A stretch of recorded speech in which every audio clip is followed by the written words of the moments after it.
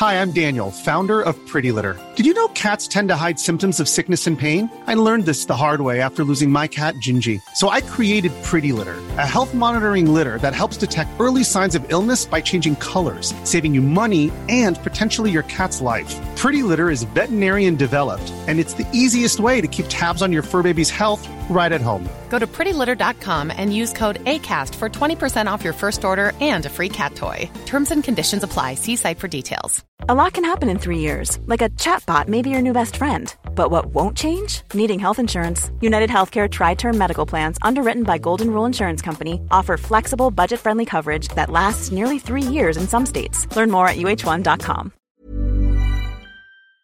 Hi, this is Billie Jean King. This is Marion Bartoli. I'm Mats Wilander. This is Mary Carrillo. I'm Stan Wawrinka. I'm Leighton Hewitt. I'm Andy Murray. This is Yannick Noah, and you're listening to the Tennis Podcast.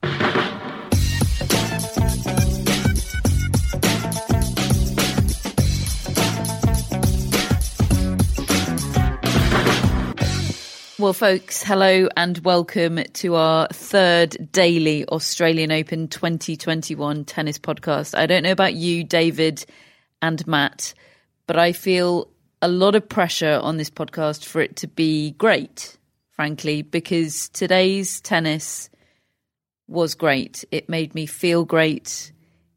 It was just everything. It made me feel all the things that I'd forgotten how to feel. Yeah. And I don't know how to make this podcast live up to it, but we're gonna try. It's the opposite of yesterday, isn't it? When it was a dud yesterday, and we did all right, I think. But it was a special day, one of the great Grand Slam days, and we've just been talking about the end of it altogether before we came on. But actually, then when we started to just go through the day, the whole, what was it, started at 12 local time, finished midnight. I mean, both of those periods of 7 hours that our two wonderful Twitterers cover for us, Andrew and Hannah, there was never a downtime moment at all. Yeah, I mean, now I feel pressure to make this podcast great. Come on, Matt. Now that you've said that. But yeah, I mean, what a day that will live long in the memory, I think. One that reminded us of everything tennis can be. Yeah, absolutely. I cried quite a lot during today's tennis. I had two screens on the go. I had 5 Live Sports Extra commentary as well. I had David Law and Kjotr on commentary. And I think I'm reluctant to do this because tennis-wise, it's not the biggest story. Nick Kyrgios winning in 5 sets today is not the biggest story, and I think there's a really strong argument that we shouldn't lead with Nick Kyrgios. But I feel like I've got to go on instinct and feeling, and I just don't think that match was particularly about Nick Kyrgios or Ugo Humbert. They were instruments in that match. They were really important instruments, as was the crowd and the moment, and they gave me something today that I will, I think, forever be grateful for, that I haven't felt in over a year, or certainly a year. And David, you commentated on it, covered it. Help me with words on what it was and what it meant. Well, first of all, you've just given me goosebumps. So that tells me that you've got it right in choosing this first. And as we were going through that 4th set and the drama of the Kyrgios comeback, he was 2 sets to 1 down. He was about to go out. Humbert is serving for the match at 5-4. He has 2 match points. And as this is unfolding and Kyrgios starts to turn that around, with the help of the crowd, it started to occur to me exactly what you've just said there, that this is not just about a tennis match and about what we're seeing here and now. This is about 12 months of what we've all been through, all of us. The lockdowns, I mean, in the cases of many, real tragedy, personal tragedy. But on our level, of just missing the sport and missing real life, normal life as we are familiar with it being, and what we would have been commentating on a year ago and listening to and frankly kind of taking for granted, because that's all we've ever known, is things to be okay and us to have tennis and for us to be able to enjoy these wonderful sporting occasions and feel the feelings that made us fall in love with the sport in the first place and want to all work in it. That was just a given to us. That happens. Wimbledon happens every year. Well, it didn't happen in 2020, which still, I feel like I've slightly normalised that in my mind over the last few months. I got used to it. I sort of dealt with that in my own mind. And yet, it's really quite sad, to think that event didn't happen, for instance, and that the US Open was played without anybody there. And Roland Garros had 1,000 fans. These are things that we got used to and dealt with. And because, for a start, as I said, so many more people had bigger problems than those to deal with. But those were, on our level, professionally and as tennis fans, those were our problems. And suddenly here we were, sitting watching a match like tennis used to be. And it was really moving. It was really special. It was really hairs on the back of the neck standing up as I was certainly commentating. And while I was watching it, I just sensed that there's probably a lot of people in that crowd that have maybe even felt at times the Australian Open shouldn't be happening. And there's certainly loads and loads of people in Melbourne and in Victoria and Australia who have thought, should we be doing this? I don't think we should be doing this, at varying degrees. And I really, really understand that. And I would have understood it if the tournament hadn't gone ahead, and understand the reasons why. But there's probably a lot of people in that crowd today who just thought all those months of lockdown, they were worth it for how I feel right now, because this is at least a little glimmer of light of what it was all for. And this is hopefully the future once we're beyond this bloody virus. I'm not crying, Matt. Gosh, David, for the second time today, you've made me very emotional. Yeah, very well said. I think for me, my perspective on tennis has changed during the pandemic in a way that I think if you'd asked me 12 months ago, I would have very quickly described tennis as an escape from reality and an escape from everyday life in a way. And I think there's a certain truth to that, and it is, the most important thing that doesn't matter. And there are times in life when I do still feel that about tennis, but what I've really realized is that it's actually a reflection of reality. It's a reflection of the world, the way tennis happens. And, the reality of the last 12 months has been so bleak and so miserable that you've not been able to escape it. It's occupied every minute of every day, hasn't it? Every activity has been affected by COVID. And tennis, which is my favorite thing of all, has been affected by COVID. And every time it's been played, it's been like a reminder that it isn't as good as it used to be.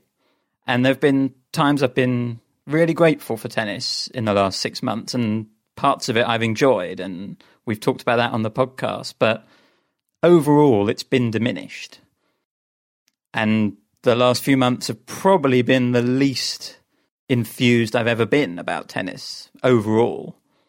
And yet tonight, it was a reflection of a different reality. And I don't know, I just think it offered quite a hopeful message. As you said, knowing that people in that stadium had been through a lot to be where they were, to be part of that atmosphere, that the country had sacrificed a lot, it made me really emotional. It was really, really powerful to watch sport like that again, tennis like that again.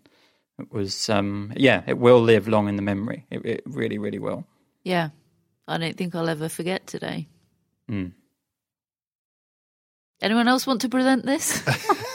I am glad that it was a day as a whole as well, because it wasn't just about that moment. That felt like the climax. It felt like tennis fighting back. You know, all of it, all the players going head to head, fighting it out, showing the whole day, 12 hours worth, was everything that is good about the sport. Upsets, players refusing to yield, being forced to yield, being overcome by nerves in tough situations and others conquering them.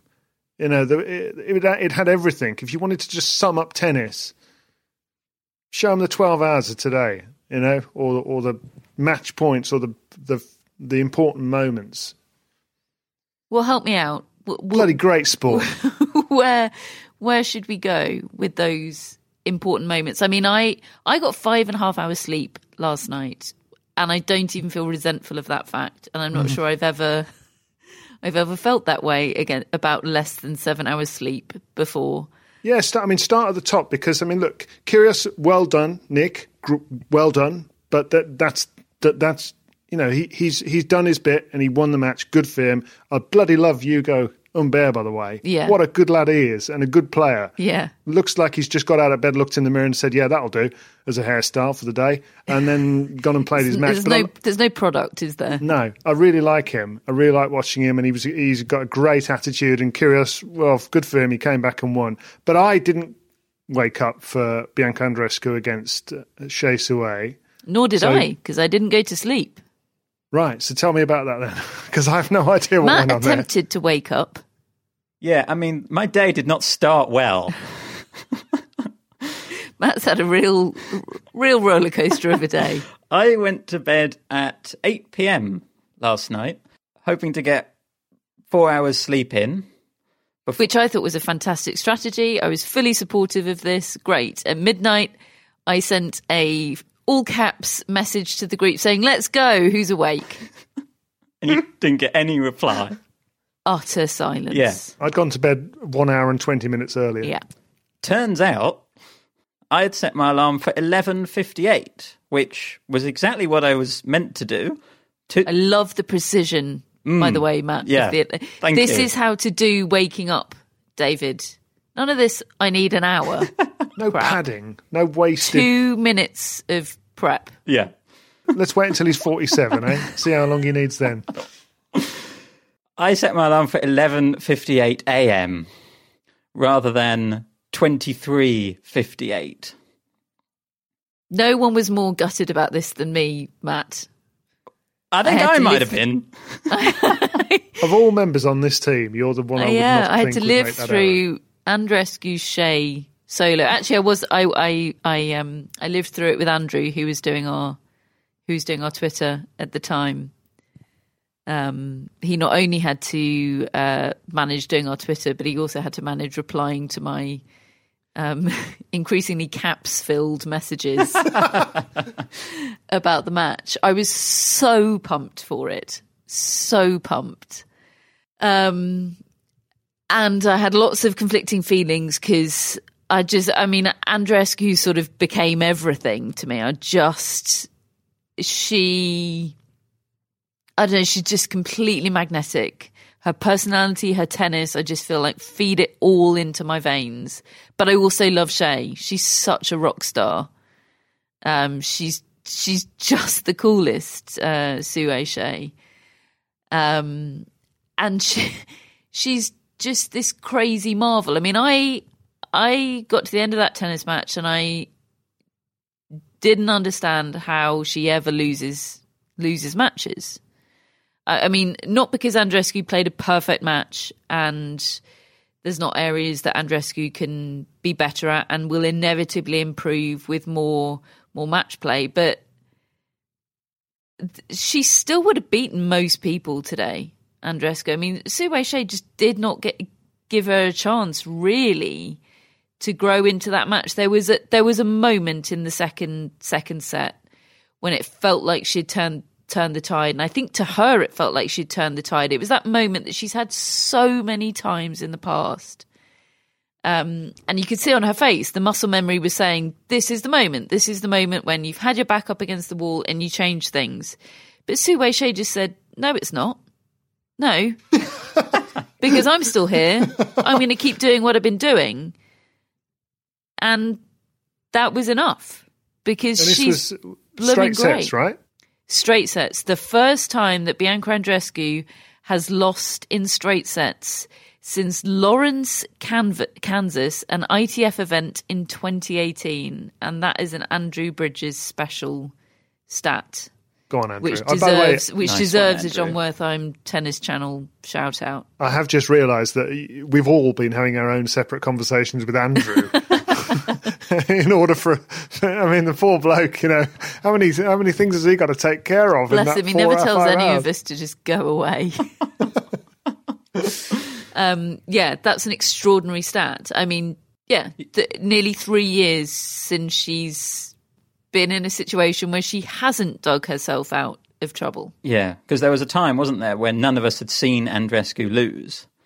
So I guess one silver lining is that I've still never seen her lose in straight sets. I can cling to that, having missed this match. I woke up in a very dazed and confused state with it practically over. But what it did mean is I got a very raw, unadulterated reaction to the result because I had no time to... You got a lot of caps. I had no time to process any feelings. So my instant reaction, I must admit, was disappointment. It was like the light that had been switched on inside me the other day after seeing Andreescu return had suddenly just been switched off. And yet I've watched the match back and you cannot deny Shea. I mean, just watching her play tennis is an uplifting experience. I mean, it's practice. Watching her do anything. I would watch her go shopping. I really would. But get Shea on Supermarket Sweep. She is brilliant. I must say, today was the first time I'd ever realised she actually switches hands. I think I'd always thought she had a two-handed backhand and a two-handed forehand, but actually she's got two backhands. What, like a Jedi? Yeah. It's sorcery. Yeah. She really is like a Jedi. And actually this was particularly picked up on by Andreescu in her press conference afterwards. The way she redirects the ball, Shea, is extraordinary with basically no backswing. And her timing is ridiculous. It's a little bit Swiatek-like in that the take-back is right at the last minute. It's not that sort of LTA timing that I was always taught, which is that sort of perfect metronomic, you take your racket back as your opponent is hitting the ball type balance timing. No, it's completely out of the metronomic sync. Well, that's because she's switching hands. Yeah, she's busy doing all sorts of Jedi stuff. I mean, she's a just marvel without the timing. She really is, and her whole.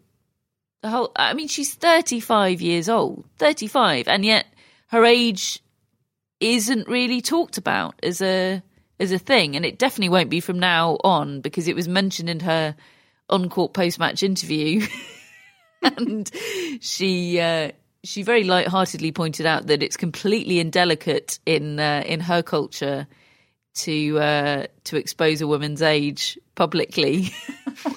So, but here I am exposing her age publicly because I think it makes her even more of a marvel. And yet it's sort of not, because her game isn't, I don't want to say it's not physical, but it just doesn't seem like a game that will age. And it somehow. Well, it's got better as she's got older. Yeah. She's become a much better player in the last 4 or 5 years. She's really started to beat top players at slams. I think she's beaten Muguruza and Halep at slams before, and she's won 4 of her last 7 versus top 10 opposition at slams. Yeah, exactly. She and she seems particularly to peak at the Australian Open. She's incredible, and I know she will probably lose in one of the next 2 rounds, and I don't understand why that will be true. but I know it to be true. Yeah, I don't know either, really. But on the subject of age, I'd just like to interrupt this podcast to say happy birthday, Catherine. Yes.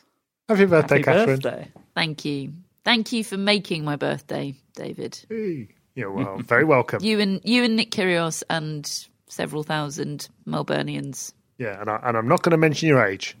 Partly because I don't know it. Right, moving on. I'm not as sensitive about it as Siwei Shea. Good. I'm not. I mean, she's so put him in his place, that interviewer, that I'm not sure women's ages will ever be mentioned again in Melbourne. Yeah, it was. I mean, there will. Yeah, on-court interviews will be mentioned several times, I think, in this podcast. Yeah, she was incredible, Shea, and Andreescu was incredibly generous towards her in her post-match press conference. She was really downcast, Andreescu, yet completely with perspective. She's just desperate to play all the tennis, which I just love. She was talking about,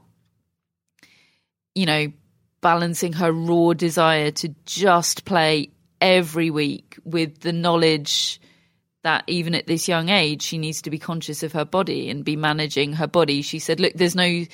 And then there was kind of a flurry of panicked questions about, oh, are you feeling any niggles? Are you okay? Kind of, should we be wrapping you up in cotton wool type questions? She said, no. The biggest positive from this tournament is that I feel completely fine, even in terms of recovery from my first round match. She said she surprised herself with how good she felt. She said there's no specific reason to worry other than learning from past mistakes. So, yeah, it sounds to me like she's going to play a lot whilst also being careful, which, although I'm bummed right now and also feeling guilty about being bummed because I also love Siwei Shea, I generally feel positive about Bianca Andreescu and the fact that we're going to, touch wood, see a lot of her this year. Yeah. Quite right. And I think that's the realistic perspective, isn't it, really? When you come into this tournament, she shouldn't be able to have a deep run, really, given how little she's had chance to play. But good to have her back. I think she could have, with a different draw, she could absolutely have possibly not won the thing, but she could have gone a lot deeper. But Shea can beat anyone. I really believe that on her day, Shea can beat anyone. She just can't do it several times in the same slam, or hasn't been able to until now. It's going to be very interesting. She plays Sara Errani next. Now, Sara Errani today beat Venus Williams. This was the real low point of the day. She beat her 6-1, 6-love. Venus rolled her ankle at 5-1 in the first set. I think it was the first point of that seventh game of the set. It was really hideous to watch. She was writhing in pain. She screamed when it happened. It was instantly clear that it was bad, and you were instantly feeling, well, this is off. She managed to hobble to the chair.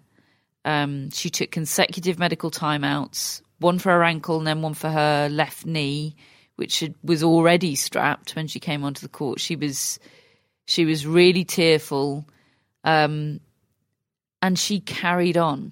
She didn't win another game, but she carried on,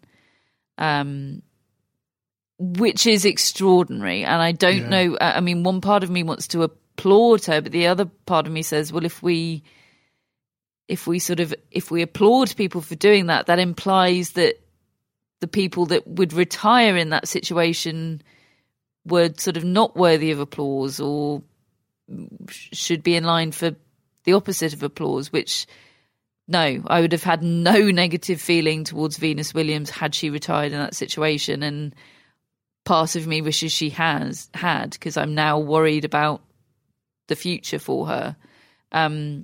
It should be mentioned that, and this status from ESPN, Andrew pointed out on our Twitter, Venus has retired only once in 350 previous Grand Slam matches, and that was 10 years ago at the Australian Open. And we know how much Roger Federer prides himself on that never having retired record, and I'm sure Venus was aware of that. And look, it is admirable, but equally it's not admirable to retire. No, in that but situation. I think you can have. I don't think there needs to be a one or the other in that regard. I had enormous sympathy for her, but I also felt great respect for her, the way she just values. I felt bad for her because I mean maybe she felt slightly in denial a little bit about whether she could get through this, but the fact is she got to the finish line, and that's to want to do that at the age of 40 when she's been playing the sport for 25 years and she's got all the money you need and she's got all the respect in the world because she's won all this stuff, to still want to keep going like that is just amazing, really. I was personally just really impressed yet again by her. Yeah, it was another moment with conflicting emotions, because you're right, it was so distressing to see her in the pain and the shock that came when she rolled her ankle, and then the tears. I'm not sure whether they were through pain or just the disappointment that she knew in all likelihood she wasn't going to be able to win this match. But then it almost became a metaphor for her career, the way that she just soldiered on. She just kept going on her own terms. She just persevered, displaying this grit, this champion spirit. And because, I mean, how many times has she been asked, when are you going to retire? Why are you still playing? And she is still playing because she loves this sport and she wants to play it on her own terms. And that was what this match was, her getting through this match. She could barely move. And I totally agree with you. Players who retire, we should not be criticised for that. It's a perfectly fine thing to do. But this was a remarkable, defiant 45 minutes from Venus Williams, and I think that is worthy of our admiration as well. Mm. Staying with the women's side of the draw, now there's obviously one incredible headline story which we will come on to. That's the Halep-Tomljanovic match. But just to deal with a few other results that took place during the day session before that, Petra Kvitova lost to Sorana Castella. Her first top 10 win at a slam for 9 years, Castella. She obviously got that win over Jo Konta at the US Open. Konta not top 10 at the time, but that was a fantastic win. She's a difficult player, Castella, to sort of place in your mind, isn't she? I don't think of her as a giant killer, as Castella's there in the draw. That's a tricky one. I previously had thought of her as, I remember her being really pumped up as a junior and a big prospect as she was breaking through onto the seniors. I remember her being signed by IMG and her agent at the time really talking her up. I think probably with some sort of slightly sexist stuff going along with it about her attractiveness and all of that. You know, that's a factor in agencies' consideration of the prospects of particularly female tennis players, and her just her not quite living up to all of that, her being a perfectly good tennis player but one that has a very clear ceiling, and now I feel like I need to readjust that, but I don't know where to readjust it to. Obviously a difficult loss for Kvitova, obviously having reached the final a couple of years ago. Well, I mean, Castella's best Grand Slam performance came 12 years ago in the French Open. She got to the quarterfinals in 2009. Her highest ranking was 21 in the world in 2013. So you're talking 8 years ago. As you say, early 20s, 20 years old, whatever. She's just turned 30 now, or she's going to be 31 in April, so in a couple of months' time. It's my birthday today. Nothing makes me feel older than the fact that Sorana Castella is 30. I actually feel that it's a really impressive kind of autumn to her career. I don't know how it's long never she'll too want late. to carry That's on what I'm playing. taking from this. But because I think there are limitations. I mean, I've spoken to coaches in the past and former players who say that she sort of slashes at the ball and she's a spectacular shot maker and with power. But I've never felt from people I've spoken to that she's that reliable, that her game is something you can rely on. And yet here she is, getting through rounds of draws, knocking out difficult players, getting results. I think it's really impressive. She's a real fighter. I think I read a quote that she said she'd really reset her attitude to tennis during the layoff and just changed the way she looks at the sport, the way she approaches matches, and just feels a lot happier, I think, on court. She did actually catch my eye during the lead-in tournaments. Did you see that video that was going around? Of course she did, Matt. Early adopter, Matt. No, not for tennis reasons. But there was a video going around of her asking for the umpire to give her coach a warning because she said he was being really annoying. Talking too much. I have not seen this. Yeah, and Yes, I think it might be Veljovic who's in the chair, and she says, "You do realise that a warning for your coach is a warning for you, don't you?" It was very funny. What was the outcome? I don't think the coach was given a warning in the end. I think he might have just stopped doing what he was doing that was annoying Castella. Right, crikey. Iga Swiatek, maybe concerns for her form have been exaggerated, both by us and herself in her own mind. She won 6-2, 6-4 over Camilla Giorgi. She wrote on the camera afterwards, "I don't know what to write," which is just quite good. Just great. How are you? It's like writing in someone's birthday or leaving card at work, isn't it? The pressure to be witty, just crippling. And she's managed it. Yeah. This is a quote from our Twitter. I think it was Hannah at this point that wrote this. She said, "I feel." She said that Iga Swiatek is playing the kind of tennis that makes you check her draw, which is something I hadn't really previously done with Swiatek because she wasn't in my. She didn't feature in my quarterfinal lineup. She plays Fiona Ferro next. Maybe she's got a bit of the Nadals in terms of talking in a way in a pre-tournament press conference that makes you completely write off her chances and don't put her in the quarterfinals. And then suddenly she plays 2 rounds and she looks like she's just going to destroy everybody. I didn't see much of today, but it seems like she looked great. She said, "I feel like I can play my best tennis," which is amazing for me because it doesn't happen that often, even though I just, won the French Open. That's quote of the day, isn't it? It's great. Yeah. It's great seeing that she's got her form pretty quickly. I suppose she's such a natural player, just an instinctively talented player that when it clicks into gear, I mean, she's up against Camilla Giorgi today. I didn't watch the match, but you can imagine the missiles coming her way. Oh, she's just beaten her 6-2, 6-4. There were some great sort of irreverent tweets of sort of little clips and grabs from the match going, these two need to go for their shots a bit more. It was big time.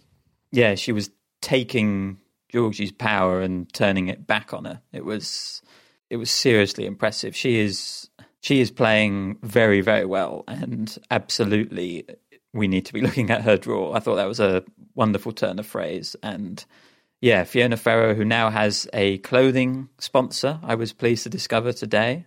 Who is it? It is Lacoste. So very nice. Done pretty well there, I think. And yeah, I think there's a 4th round with Halep looming, and they've obviously got history at slams. Yes, Simona Halep lurking in round 4. Spoiler alert, Simona Halep is still in the tournament. That is despite facing quite the battle in the night session on the Yvonne Goolagong Arena. 4-6, 6-4, 7-5. She won through against the Australian Ayla Tomljanovic, who had led 5-2 in the decider. and Gyothafong, David, on your coverage, pretty straightforwardly called it a choke from Tomljanovic. And I think she's right. I think, as harsh as that sounds, that is what happened, and it felt like one of those self-fulfilling prophecies. She is known, Ajla Tomljanovic, as not being a great closer. Halep knew it was maybe coming. Tomljanovic knew it was coming. The crowd knew it was coming. We knew it was coming. It was coming, and so it was. Yeah, I mean, I think Simona Halep, she's the last player you want to be serving out against, really, because she's that sort of player who's just going to make you play every ball, and you're going to have to get over the line on your own. But you're right. I mean, if you look back at the career of Ajla Tomljanovic, I would say this is one of the best performances I've seen from her. She was mightily impressive. She showed me a lot more personally than I thought she got to get to that position, and she was worthily in front 5-2 in that third set. But my mind, when she was in that position, went back to watching her at the Fed Cup final, when she just froze on the spot, absolutely froze, and it was just hideous to witness.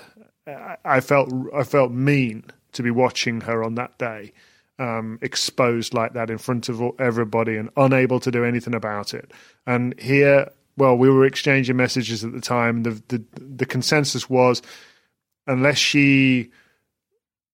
she'd lost the serves, unless she broke immediately to win the match was over. She was not going to be able to get back to neutral again and fight it out. It was just excruciating, I'm afraid, from her perspective. And I hope she can remember the good bits that got her into that position. But she's going to progress in her career, she's going to have to find ways to get over the line in those situations. Yeah, I mean, I think it was exaggerated by how tough Halep is in those situations. I thought Tomljanovic played probably one bad game, like really bad game. Her level dipped a little bit overall in the closing stages, but it was one glaring game which I would call a choke. Other than that, I really do think Halep is just so tough, so difficult to put away in those moments. If she'd been playing someone else, she might have got over the line in a similarly tight match. It's like a hedgehog curling up into a ball, isn't it? And putting their spikes out. Just the defenses, you know. Because her tennis, I agree, she's got so much more than I realised. She was matching Halep from the back of the court and then coming up with some incredible drop shots. There was her touch. There was one game in that third set where I think she hit 3 clean drop shot winners against Halep, who is, as we said the other day, moving like a dream. I found myself looking up Tomljanovic's doubles record to sort of try and find out where those hands and that touch and skill around the forecourt came from. She's played a bit of doubles like most players have, but I wasn't sort of surprised to find out that she has this incredible doubles background where she's been developing her hand skills. It must, to a certain extent, be natural. It was a joy to watch. Yeah, because I think she's another one. You were talking about Castella earlier on. She's another one who was signed up very early on by Max Eisenberg. You know, he signed up Madison Keys, Max signed up Madison and Laura Robson and Ajla Tomljanovic. And, you know, she was regarded as a really great prospect. And she's had some results, don't get me wrong, but she hasn't fulfilled the potential that I think was foreseen for her. And she's still having results occasionally, but still not breaking through. And, she's going to have to sort that out. But from a Halep perspective, wow, what a win. What a win to get out of jail there, you know. And she may end up, we've seen it before. We've seen Angelique Kerber win this title when she's in that sort of position. Others have done it.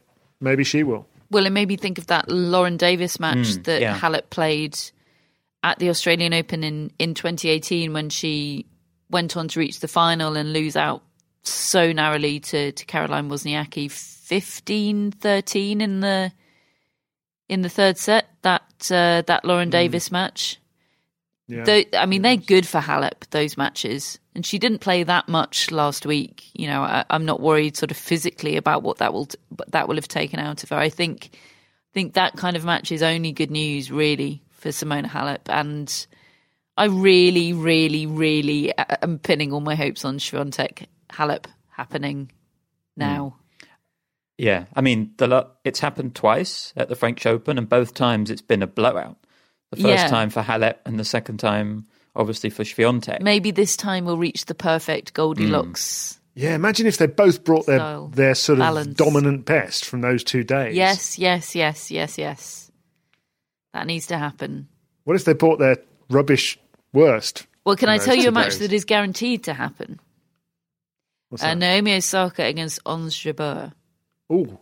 In the third round, because Osaka won in straight sets over Caroline Garcia in 61 minutes tonight. And I know Osaka's brilliant, but how is Caroline Garcia not more of a thing? How were none of us even positing the proposition that she might have challenged Osaka? I don't know. That's a great disappointment. Honestly, I do see it the other way. I see it that Osaka is just so good now.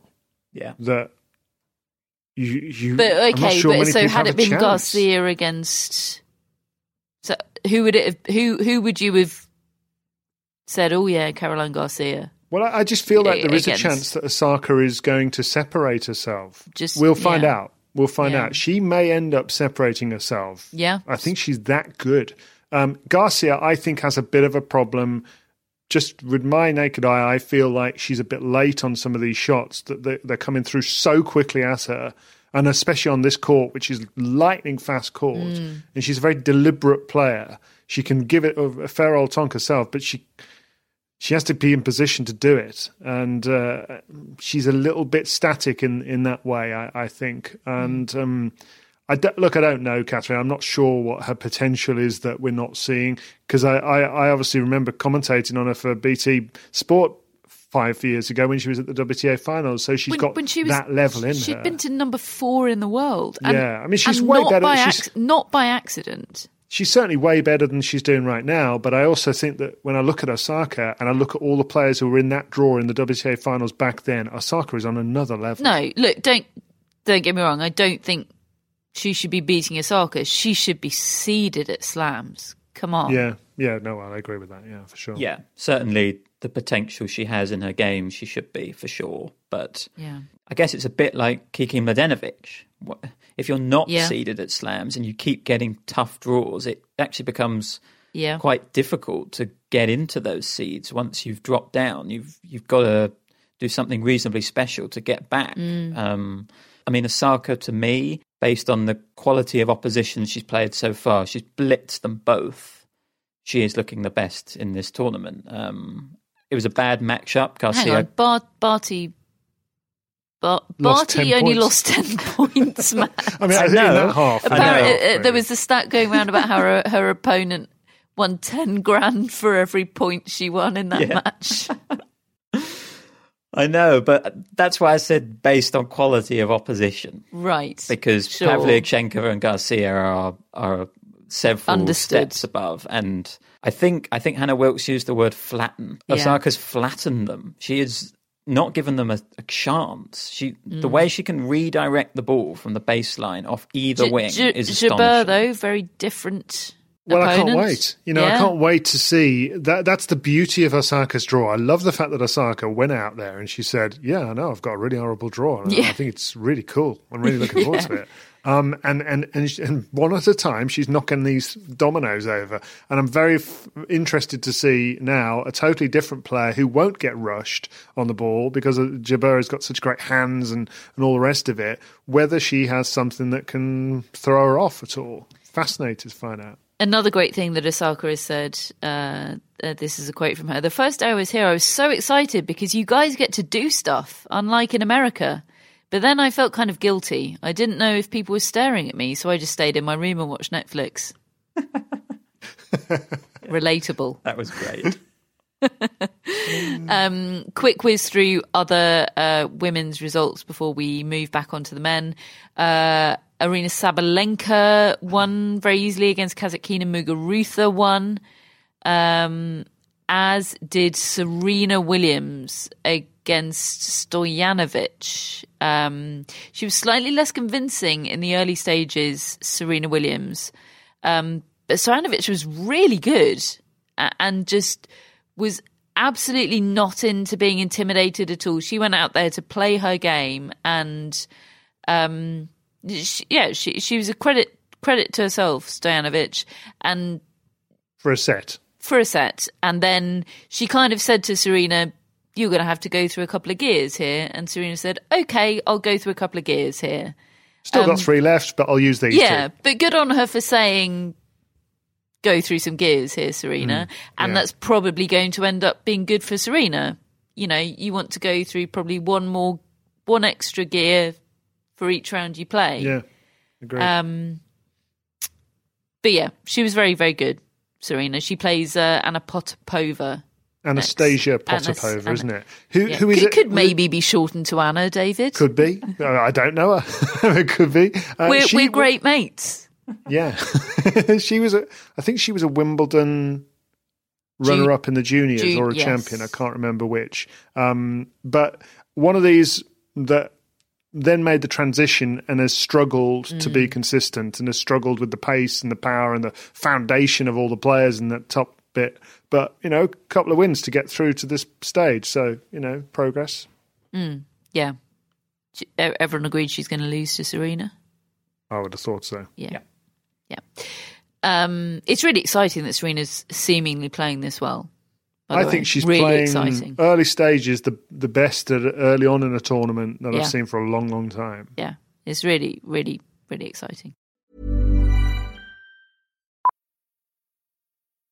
Millions of people have lost weight with personalized plans from Noom. Like Evan, who can't stand salads and still lost 50 pounds. Salads generally for most people are the easy button, right? For me, that wasn't an option. I never really was a salad guy. That's just not who I am. But Noom worked for me. Get your personalized plan today at Noom.com. Real Noom user compensated to provide their story. In 4 weeks, the typical Noom user can expect to lose 1 to 2 pounds per week. Individual results may vary. Life is full of what-ifs. Some awesome, like what if AI could fold your laundry? And some, well, less awesome, like what if you have unexpected medical costs? United Healthcare can help get you covered with Health Protector Guard fixed indemnity insurance plans. They supplement your primary plan to help you manage out-of-pocket costs. No deductibles, no enrollment periods, and especially no more what-ifs. Visit uh1.com to find the Health Protector Guard plan for you. This edition of the Tennis Podcast is sponsored by Tennis Channel, and Tennis Channel Plus is the place to watch the French Open. They've got every court live, and you can watch on your phone or your smart TV, both in HD. Matt, this sounds like your kind of thing. Yeah, there's nothing I like more than watching multiple courts with matches everywhere, dipping in to where there's the latest final set tiebreak or even the latest bit of aggro. And David, don't worry, you can just watch your favourite court, Suzanne Lenglen, all day if you want. But whatever you choose, the French Open promises unforgettable moments and new chapters in tennis history. Do you know, I think in a lot of ways, the French Open is now my favourite slam. It's the strategy of the clay court tennis, the way it challenges players, and particularly now with legends of the game up against a new generation of young players. I cannot wait. Be there when it happens with daily live coverage beginning on Monday, May the 20th. Subscribe to Tennis Channel Plus to stream daily coverage of Roland Garros. Use promo code TennisPod20 for 20% off your annual subscription. On the men's side of things, the two big stories are the Djokovic-Tiafoe match, which we'll come on to in a minute, and the Nick Kyrgios Ugo and Bear match, which we've touched upon a lot already. I'm perfectly prepared to touch upon it again, but we'll see. In terms of other stories, we had the 5-setter between Stan Wawrinka and Martin Fucsovics. Now, I stayed up to watch Andreska Andreescu against Shea. I also stayed up for both their press conferences, which were delayed. So I went to sleep at 3:30, at which point Stan Wawrinka was 2-0 down, but a break up in the third. And I remember glancing at that scoreline and thinking, I could see something happening there. Should I stay up for it? And part of me thinks, why didn't you bloomin' well stay up for it? That would have been great. And part of me thinks, God, you dodged a bullet there, because you wouldn't have got any sleep at all if you'd stayed up for that. Because, yeah, Fucsovics went on to win, but by the absolute narrowest of margins. Can someone fill in the blanks for while I was blissfully asleep? Yeah, well, that was more or less when I picked up the match, and it was one of those matches where the lead was a hot potato. They just kept giving it back to each other. Fucsovics 2 sets up. Wawrinka really started to pick up some momentum in that third set, carried it into the fourth set, was playing brilliantly. The best I've seen Wawrinka hit his backhand in a long time. It's obviously a standout shot for Wawrinka, but I actually think in recent months it's been quite hit and miss for him, but it was really on today, and Fucsovics looked down and out. He played a 4-setter in that first round. A 4-hour match in the first round, and he looked pretty tired, but I did have a sense that he had something left. He was sort of saving himself for the fifth. He is a physical guy. He doesn't usually wilt in these matches, and sure enough, he was the better player in the fifth set. He was the one creating the break points at the start of it. Wawrinka fended them off, then Fucsovics got a break, served for the match, played a bad game, had dumped an overhead into the net, and then, as I said, they were kept exchanging the lead. Then it was Wawrinka's turn to get into the lead, and he was 6-1 up in the fifth set tiebreak, and then he was 8-4 up, and then he was 9-6 up, 3 consecutive match points, one after the other. Wow. The graphics said 18. They did. The graphics got very confused. They also said the graphics got so carried away. They were like, this is great. Just put 18th match point. The graphics are drunk. Yeah. According to that match, there were 24 match points because Fucsovics apparently was on his fifth when he was on his first. But it sort of captured the madness of the match. Like, no one will notice. Yeah. And I mean, Wawrinka gave a very short press conference, but he really regretted his play in those last few points. He said he got tight, basically, as we were saying, I think, just before we came on air, that is a bit of a trademark of older players. Closing out matches becomes more difficult. And Wawrinka said he retreated and didn't keep going for his shots in the way that he had been, that had landed him in that position. But I mean, a great win for Fucsovics, and he's a guy who is starting to get these sorts of wins at slams. He beat Medvedev at the French Open. He beat Dimitrov, I think, last year. Shapovalov last year as well. He's really started to take some scalps at slams.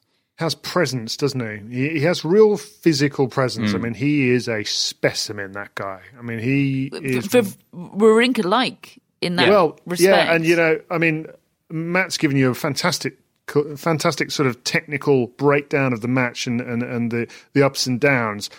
I just sort of retreat into my childhood when I used to want to watch matches like Godzilla against The Incredible Hulk films, you know, cartoons like that. And I look at these two and they remind me of wrestlers. You know, they're just both huge, muscular, strong, and I almost want to see them have a wrestling match rather than a tennis match. And they delivered. As a contest, they really delivered and just went toe-to-toe for 4 hours plus. And then it was really one of those lovely scenes at the end where Wawrinka was really magnanimous and decent in defeat. I'm sure all of Tennis Twitter will enjoy the fact that the three of us have each pronounced Wawrinka differently. Moving on to names that we're reasonably confident of pronouncing.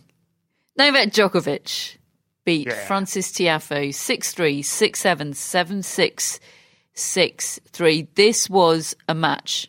It was a proper match.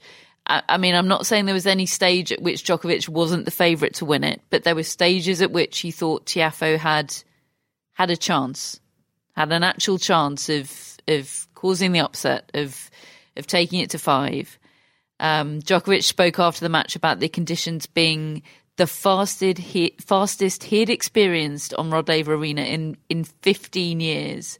He looked really hot and bothered to me. He looked very red in the face, Djokovic. He doesn't play that many day session matches in Australia or anywhere really, because the box office players tend to be night session matches at the hotter slams, i.e. not Wimbledon. And yeah, he looked to be hot and bothered by it to me, in the way that Djokovic sometimes has been over the course of his career. But also this was very largely about Tiafoe and this being a different Tiafoe. In January, this is from a piece on the ATP website, he called the pandemic probably the best thing to ever happen in my career. And he wasn't being insensitive about the pandemic and the implications. He has had COVID himself. Just he was talking about the perspective that it's given him and the opportunity to reset and assess his career and the way to maximise it. And he was brilliant today. Yeah, I he was. I watched virtually all of that match, and even in the first set that he lost 6-3, he was pushing Djokovic, and you could just tell mentally he was right there, and he was going to maximise himself in this match, and that's what he did. And Djokovic in that first set, that was when the sun was blazing and he was looking uncomfortable. Then Djokovic seemed to me to go into energy conservation mode and develop that look of not being perturbed, not using excess energy, not being animated. Some people sometimes say about him they prefer it when he's roaring and etc. He just decided, I'm not going to do that. I've got to weather this storm, both in terms of the conditions, but also my opponent, who was bringing it, taking it to him and playing well enough. I think that's as well as I've seen Tiafoe play. He was playing well enough to think that he could win. He went out there and tried to beat Djokovic, and he won the second set fair and square on a tiebreak.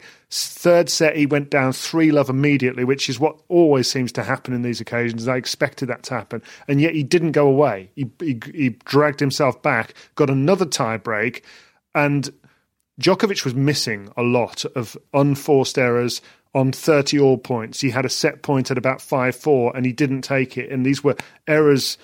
Sort of, he wasn't at his very best. At his very best, he would win more comfortably, you would think. But Tiafoe was dragging him into deep water and making it uncomfortable. And what struck me was then when they had the row at the with all Tiafoe getting all these time violations that he was getting, and he got really irritable, and he ended up losing his serve. And the moment Djokovic broke in that fourth set, he was a different player.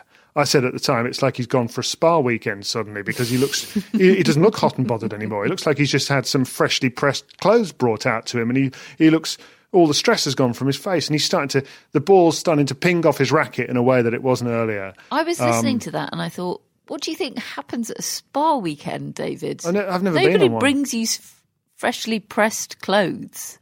Don't know what does happen. Well, you just change into, a lovely fluffy robe. Well, that's what Djokovic looked like. And then at the end of it, you change back into your old clothes. Yeah, I mean, none of which like have been freshly pressed. He was a hot, sweaty mess beforehand, and then suddenly you got the fluffy white the fluffy look. white. Okay, right. Not just like your previous clothes that have been, put in a trouser press. Correct. Okay. A bit like Billie Jean looks when she has that blow dry or whatever. I don't know where she goes off to and gets all really nice and fluffy. She's and Djokovic never been like off that. anywhere. Oh, okay. It's just the bathroom. Anyway, Djokovic suddenly looked fantastic, and Tiafoe looked absolutely miffed. But it was a really good match. I think it'll stand Djokovic in really good stead. I do think the speed of court thing is a concern for him, particularly as he's got Taylor Fritz next, who's a really attacking player who will come marauding at him. But I just think that this contest will do Djokovic the world of good to get his eye in. I think so too. I think this was great news for Djokovic. Yeah, I echo everything you've said about Francis Tiafoe, I thought he was excellent today. I loved his energy and his confidence and his belief that he could cause Djokovic problems. And it threatened to be a perfect storm for Djokovic of opponent playing really well in conditions that he doesn't enjoy. So I agree with you as well that in the end it's a good win and it can fortify him. Perhaps there's an edge in his voice when he talks about the speed of the court. He's clearly aware that it's not totally favourable for him. I mean, he's also aware that it can help him if he serves well. He hit 26 aces today, which I can't remember Djokovic hitting that many aces in a match. And this was only a four-set match. That's a lot. If he can get a lot out of his serve, it will help him. But he's very aware that there are some big servers looming in his section, and he's going to have to be sharp to be able to deal with them. Certainly a story to keep an eye on, how Djokovic does respond to this quicker court this year. Big servers looming, but not Riley Opelka. Not quite. No. Big fans of Riley Opelka. Disappointing news for you. He is a goner at the hands of Taylor Fritz. He tried really hard. How does Riley Opelka lose a tiebreak from 5-1 up? Yeah. Oh, I don't know. Someone tell me. I mean, if you haven't seen Riley Opelka, folks, he's 7 foot tall and he's got the best beard in tennis. And he's got this serve well, that's there aren't incredible. many beards in tennis, are there? There are loads of beards. Come on, Benoit Paire and... Compared to the prevalence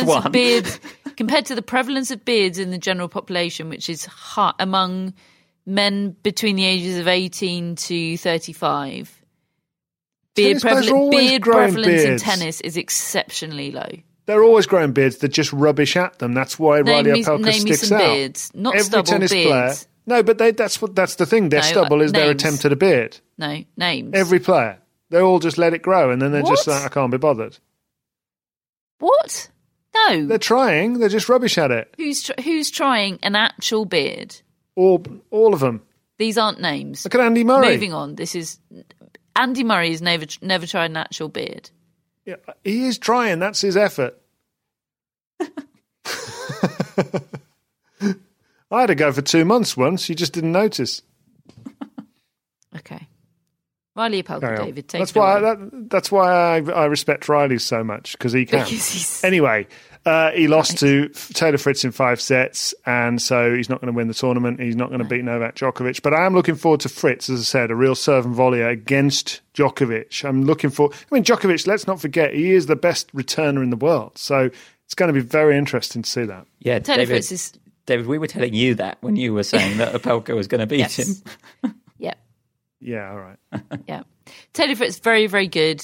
I really liked to watch him play. He was massively tipped a few years ago, and for good reason, but he's never had that big win. And I question whether he ever will. But here you go, Taylor.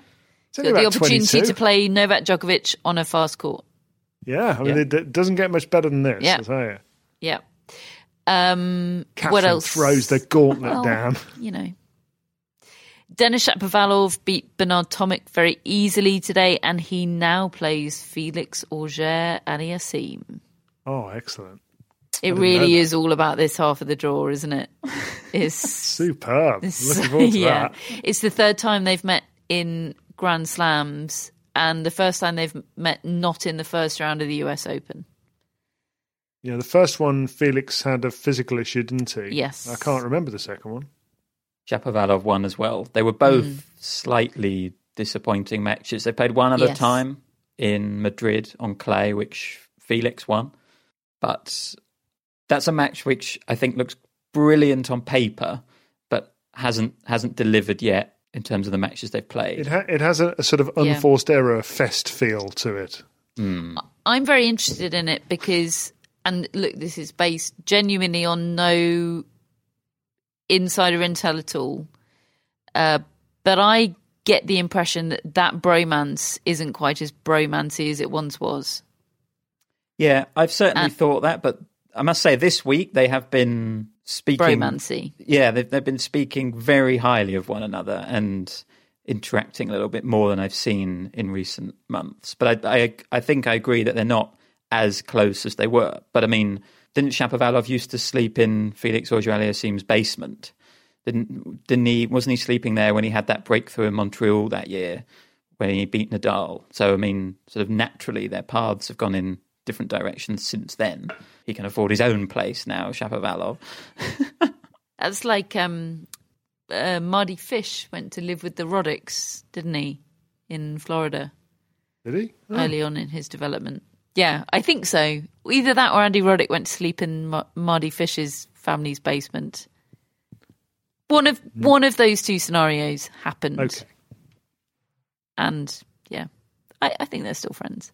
Yeah, they're very good friends still. Yeah, I think we've covered Nick Kyrgios. He saved too much points. He's got team is the other talking point, really, team. Isn't it? He's not going to beat team, is he? Be surprised. I tell you what I think will happen. I think he'll come out mega pumped up. Yeah. Will Kyrgios, like he did today against Dunbar? It'll be all business at the start. I mean, if you remember last year, he played Nadal and he tried his heart out and he took him to 4 close sets. And I could imagine probably something quite similar. Yeah, I think he's just not a good enough tennis player to beat Dominic Thiem over 5 sets. Frankly, not at the moment. Not given their respective professionalism and effort. No, levels, I might feel differently over 3, but over 5, I don't think so. But whereas in previous Australian Opens and Slams, I felt like, when Nick Kyrgios has scored a sort of momentous victory like this, I always felt that slight choke in the back of the catching in your throat of, but can he back it up? Is it all for nothing? I don't feel like that this time. I feel don't care. I feel very corny type. Well, he's given us tonight type feelings. We'll always have tonight. That. I feel like he gave us that. And I know it wasn't just him. I know COVID-19 gave us tonight. And thank you very much, COVID-19. It's been a great year. And the crowd gave us tonight. And David Law's commentary gave us tonight. And all of that. But yeah, I feel like whatever happens against Dominic Thiem, I'll be okay with it, because I don't know. Sport for me is about feeling things, and he made me feel all the things. Agreed. Final bit of business on the tennis front from today. Alexander Zverev won in straight sets over Maxime Cressy. I didn't see much of that because it was happening at the same time as lots of other far more dramatic tennis. I think it was pretty straightforward. Very convincing victory for Alexander Zverev. We had a lot of things to say in the last podcast about what Alexander Zverev was wearing and is continuing to wear throughout this tennis podcast, a sort of vest top. And while I think we collectively very much stand by our criticism of that outfit because of the nickname that top has the world over, I very much stand by that. Our opinions about some of the other criticisms of that outfit have rather changed on the basis of a correspondence that we've received from one of our listeners, David, which frankly I just want to read out because I agree with everything that he says, and I think all three of us do, and I'm completely convinced of the arguments made in this message, and it's completely overturned what we said, I think, in the previous podcast. So I'll just read out what he's had to say, and we're really grateful for correspondence like this. He said, "I'm a big admirer of the pod and one of your backers. Received a lovely shout out from you, including a fond memory of a time I introduced myself to Matt at Roland Garros after a Kuzmova match of Simon Mathieu." You know someone's a proper fan when they've headed out to watch a Kuzmova match and just so happened to bump into Matt afterwards. He says, "No idea if you read essays coming through the website." We absolutely do, David. But I have an admittedly minor bone to pick. I'm writing in hopes that you'll reconsider your position of talking trash about non-Rafael Nadal male athletes wearing tank tops. Some tennis tragic mates of mine know that I'm generally appreciative of all types of athlete bodies, men and women, and I'm a personal fan of tanks and short shorts for men as stylistic choices. I like to see the body of athletes on display and don't really understand why men seem so eager to wear blankets over their biceps or knees while working out. Just a personal taste thing. Anyway, my friends brought my attention to the fact that Twitter was going crazy about Sasha Zverev's tank top, and there was general feeling he didn't have the physique to pull it off. Something echoed on your show, to my, again, admittedly minor disappointment. I'm actually in some disbelief about this. First, it's worth noting that Zverev is not somebody I enjoy watching, and I think he is deserving of real criticism about his behaviour. In fact, I think the ATP really shamed itself by not instituting a domestic violence policy and suspending him after the accusations levied by his ex. And all of that is far more important than critique of his arms. My commentary really isn't about him. Other male players wearing tanks yesterday included Mikael Ymer and Lee Tu. Terrific story there. And I wonder if the tank top critique would be levied at these lesser-known players. Perhaps the criticism of Zverev really is grounded in feelings about his character or playing style. All that said, Zverev is one of the best tennis players in the world and a high-end athlete with an incredible physique. He has a chiselled body, very little body fat, and arms that show distinct musculature. But what if he didn't? What if he had long, skinny arms? What if he was a little on the heavy side? There is no questioning that he works extremely hard to support his physique, and that sort of fitness is very difficult for most adult men to acquire. My question to you is, what is the message it sends when fans or critics start saying this world-class athlete's body isn't good enough to show? I don't want to draw a false equivalence between how men and women receive feedback on their bodies or in our cultural climate. I'm just pointing out that maybe critiquing male bodies on their physical worthiness for a style feels weird to me. I don't really understand where it comes from. Or to turn it towards the positives, perhaps it would be better to celebrate all of the bodies on display. One thing I love about tennis is how it supports polymorphous body types. You have long, stretchy ectomorphs like Kevin Anderson, or lean Gumby types like Djokovic, or compact, wiry, taut bodies like those of Alex de Minaur or David Goffin, or bruising, agricultural, thick-chested Wawrinka or Sangrins. The diversity across gender, across body type, is a big part of tennis's appeal, in my opinion. You can have a body resembling that of Serena Williams or Taylor Townsend, or the Pliskova sisters, or Simona Halep or Katie Bolter, and high-end athleticism aside, you can still play this beautiful game. Again, my point isn't about Zverev. He's a bit of an unwelcome distraction in many ways. The point is more that we are fans of a sport, and the bodies on display aren't all the same, and to me that's a beautiful thing.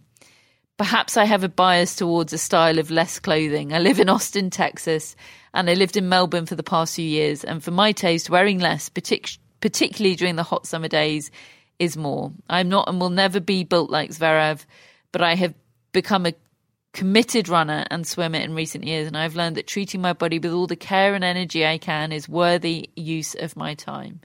When I look at professional athletes and admire their skill and grace and beauty, I find much to inspire my own efforts to care for my body, and so I think athlete bodies should be admired and appreciated across the board and not shamed. And I completely agree with him. And I would like to retract what we said about Zverev in that outfit in relation to Nadal and others in that type of outfit. I still think there is a very valid reason for him not to be wearing that we touched upon in the last podcast, and we don't need to go into again. But in terms of the body shaming, which we absolutely didn't intend, but I'm very grateful for that perspective being brought to our attention in such an eloquent a way. And I agree with everything that David has had to say there. Mm. Hear, hear. And it is such a wonderful thing, and quite a unique thing that tennis takes all body types, isn't it? Yeah, it is. There's hope for us all. Well, if you've got talent. I haven't. Well, no. Some would tell you that hard work is everything, David, and not talent. Oh. I mean, I still think talent is quite significant. But David is a very hard worker. I think that's it for rounding up the tennis from day 3. Grigor Dimitrov won over Alex Bolt. Bless him, that was a bit of an afterthought, wasn't it? Because it was sort of after Kyrgios and after Halep, but it happened. He's into round number 3. Order of play for day 4, which, look, we expect to be a bit of a lull after today. I mean, can we possibly expect it to live up to today? I doubt it somehow. But this is what you have in store for the inevitably disappointing day 4 of the Australian Open. Danielle Collins against Karolina Pliskova is first up on the Rod Laver Arena. Which is a very good start. Very good start. I'm really interested. None of us have been lured into the Pliskova trap this slam, which inevitably means she's going to definitely reach the quarters and probably win the thing. And she had a rubbish build-up, which, according to logic, means she'll probably win the thing. Then it is Ash Barty against Daria Gavrilova. Great. Then it is Stefanos Tsitsipas against Thanasi Kokkinakis. This is great. What are you talking about? Yeah, it's great. I take it all back. It's great. The night session then is Coco Gauff against Alina Svitolina. I mean, come on. Great. Yeah, great. And then it's Michael Mmoh against Rafael Nadal. Okay, well, we'll see. Yeah. Good luck, Michael. Hey, look, I'll tell you what, it's the biggest day of his life, and maybe he can come out and really put on a show. Maybe. The Yvonne Goolagong Arena, Belinda Bencic against Svetlana Kuznetsova. Then it's Sofia Kenin against Kaya Kanepi. Then it is Matteo Berrettini, who had quite a day today supporting his girlfriend Ayla Tomljanovic, against Makak. Anyone know Makak's first name? Nope. No, nor does the BBC Sport website. Then it's Pablo Cuevas against Alex de Minaur. Did anybody here know that Alex de Minaur was going out with Katie Boulter? Nope. Yes. How long have you known that for, Matt? I should correct myself. I got confirmation today, but I've long suspected. They've been very playful on Instagram. Put it that way. Matt is a real vigilant watcher of who likes whose Instagram posts. Yes. I had not seen any of this. I hadn't heard a thing. Yeah. And then the final match on the Yvonne Goolagong Arena is Jessica Pegula against Sam Stosur on court number 3. You've got Kyrgios and Kokkinakis playing doubles together on court 3 tomorrow. That could be interesting. Just bear with me. I'm having to do this scrolling down to the John Cain Arena thing because for some reason it comes up last. You've got Andrei Rublev against Thiago Monteiro, Annette Kontaveit against Heather Watson, an all-Italian clash between Fabio Fognini and Salvatore Caruso, and then Roberto Carballes Baena against Daniil Medvedev. So I'd say focus on the top 2 courts tomorrow, but it's a good schedule there. It's a good schedule there. David will be back on the radio from 7 a.m. UK time. It'll make you cry if today is anything to go by, but that's no bad thing. Today was a joy. I hope you've felt that joy in this podcast, and I hope if you got to watch some of it, you felt that joy as well. Even in the more difficult moments, it was kind of a joy because it made you feel things that sport should make you feel. So I hope you felt that with us, and we'll be back for more of it tomorrow. Our mascot for the fortnight is Crumble. Hello, Crumble. My mascot for the year is Zeus. We scored 40 points to get today, Zeus. Thanks very much. David's is Rogue. You also scored some points. No need to go into detail. I'm on 3 in a row, Rogue, Matt's mascot is Scousel Mousel, also a winner today, Matt. Yeah, also 3 in a row. All right. Yeah, and our shout-outs, Matt, are for? They are for Lauren Vale. Oh, right, hello, Lauren. We know Lauren Vale. Lauren's all very nice, always very nice to us. Lovely. Hello, Lauren.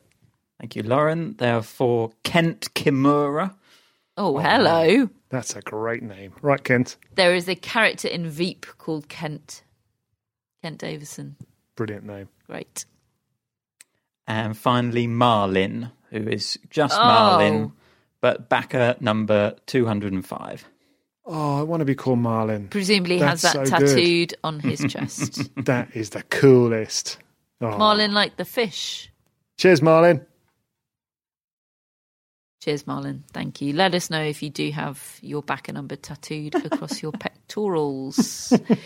Chris Albert Lee is our executive producer. Thank you, Chris. You are a top bloke. We will be back with more tennis tomorrow. We'll speak to you then.